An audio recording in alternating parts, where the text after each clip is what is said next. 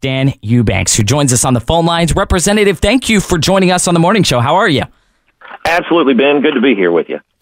I was watching a video that you have on your website, and we'll throw that out in one moment. You say you can bank on Eubanks, and I like that. That is catchy. What do you mean by that?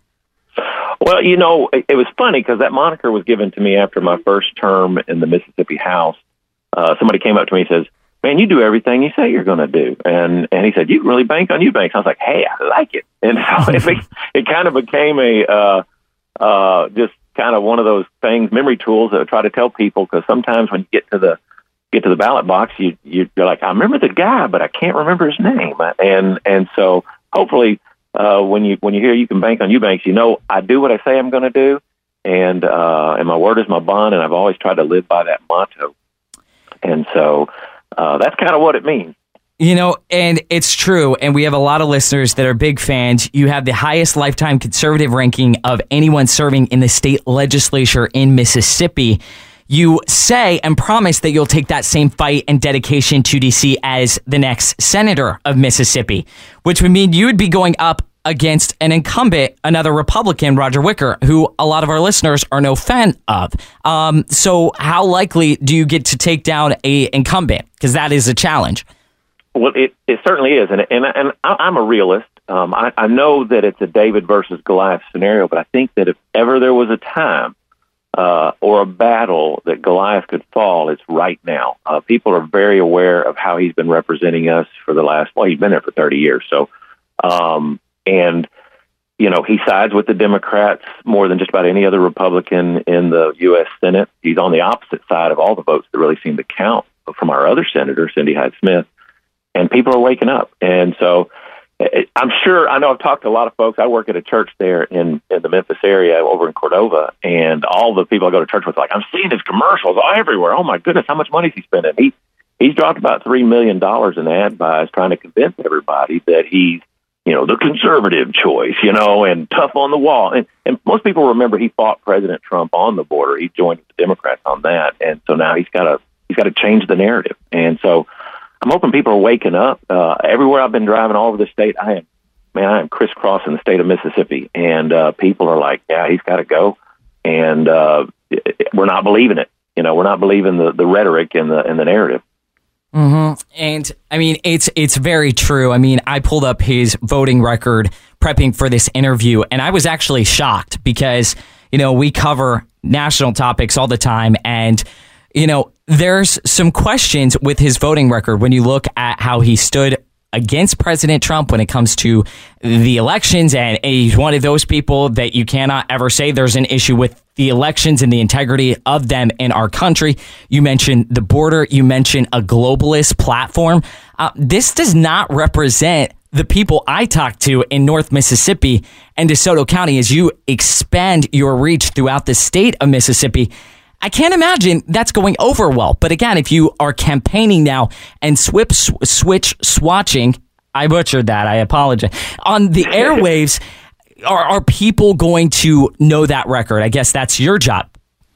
Well, and that's my job, and that is the hurdle. That's one of the reasons why incumbents have such a high success rate. They've got the name ID. Once they become a part of the machine, the money just flows. Mississippi has not organically elected a U.S. senator in over 40 years. What they do is we keep them there until they get senile or die, and the governor puts who he wants in there, and the people never really have a true choice, because as soon as they get put into that position, the money flows, and it is the uphill battle. It's part of the problem with how things work in D.C.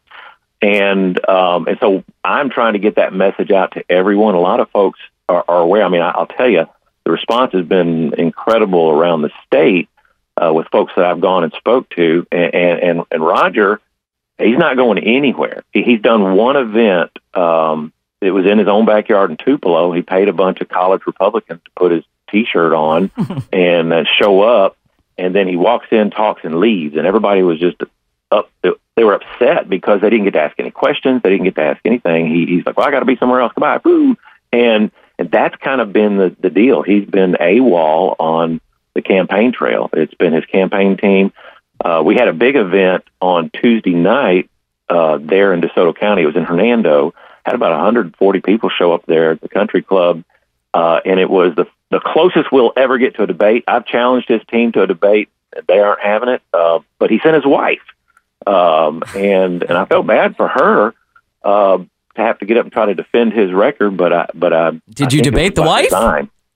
Well, it was kind of a debate. It was that, you could say what you wanted. If you had a rebuttal, if they mentioned you could answer that, and there were questions from the audience. But it wasn't a true debate. It wasn't like we all got to necessarily give our opinion on a particular policy choice or whatever. But it was the closest thing that we'll probably see in this whole election cycle that even closely resembled a debate, and he was not there.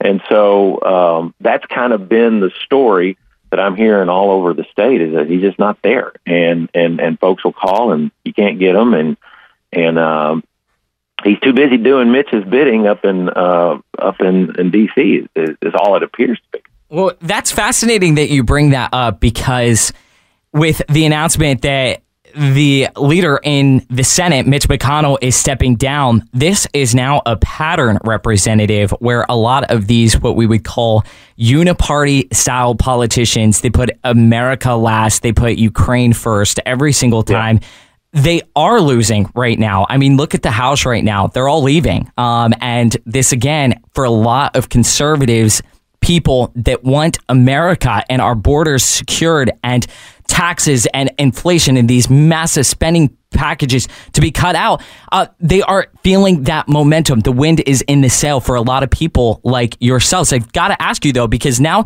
you're in the State House. You were a minister, correct? You were in ministry for years. I still am. I mean, that's what keeps the lights on. You don't make enough in the legislature, I don't think, in Tennessee or Mississippi to pay all the bills. So that's my other job. I always say, if you're getting rich in ministry or politics, you're doing something wrong. And right.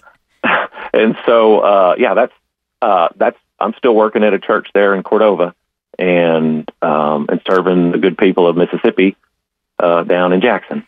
So the State of the State was just a couple days ago. I'm curious, as you sat there listening to the governor, how is the state of the state, if you could assess it for yourself as a representative there? My honest truth, I think it's a mess. We've got a Republican supermajority, and yesterday we just voted to expand Medicaid. Stuff like that just, it boggles my mind. And in the long run, it's going to hurt our state. We worked so hard, for my tenure at least, to cut taxes. We tried to kind of get on par with Tennessee and get rid of the income tax, and we've gotten close. We still have it, but we have done some of the largest tax cuts in our state's history. We are running a surplus. There's a lot of good things that's happening in Mississippi, both in education and financially for our state. But it's almost like we've shifted this cycle, and we've come out of the gate, and it's like we're trying to spend everything we can. And we're going to wind up in a Kansas kind of situation where you cut taxes and increase spending, and that is not good. And so I honestly, there's some really good shining moments and stars for Mississippi. I love my state, but there's also some danger on the horizon if we start acting like some of these other states have gone before us, and they're paying the price now. And it's like the whole socialism mindset. Everybody's like, "Oh, it's going to work this time. It's going to work this time." It's not going to work. So that's kind of my brief assessment of the situation. That's but I'm interesting. Fighting. Good. Keep fighting.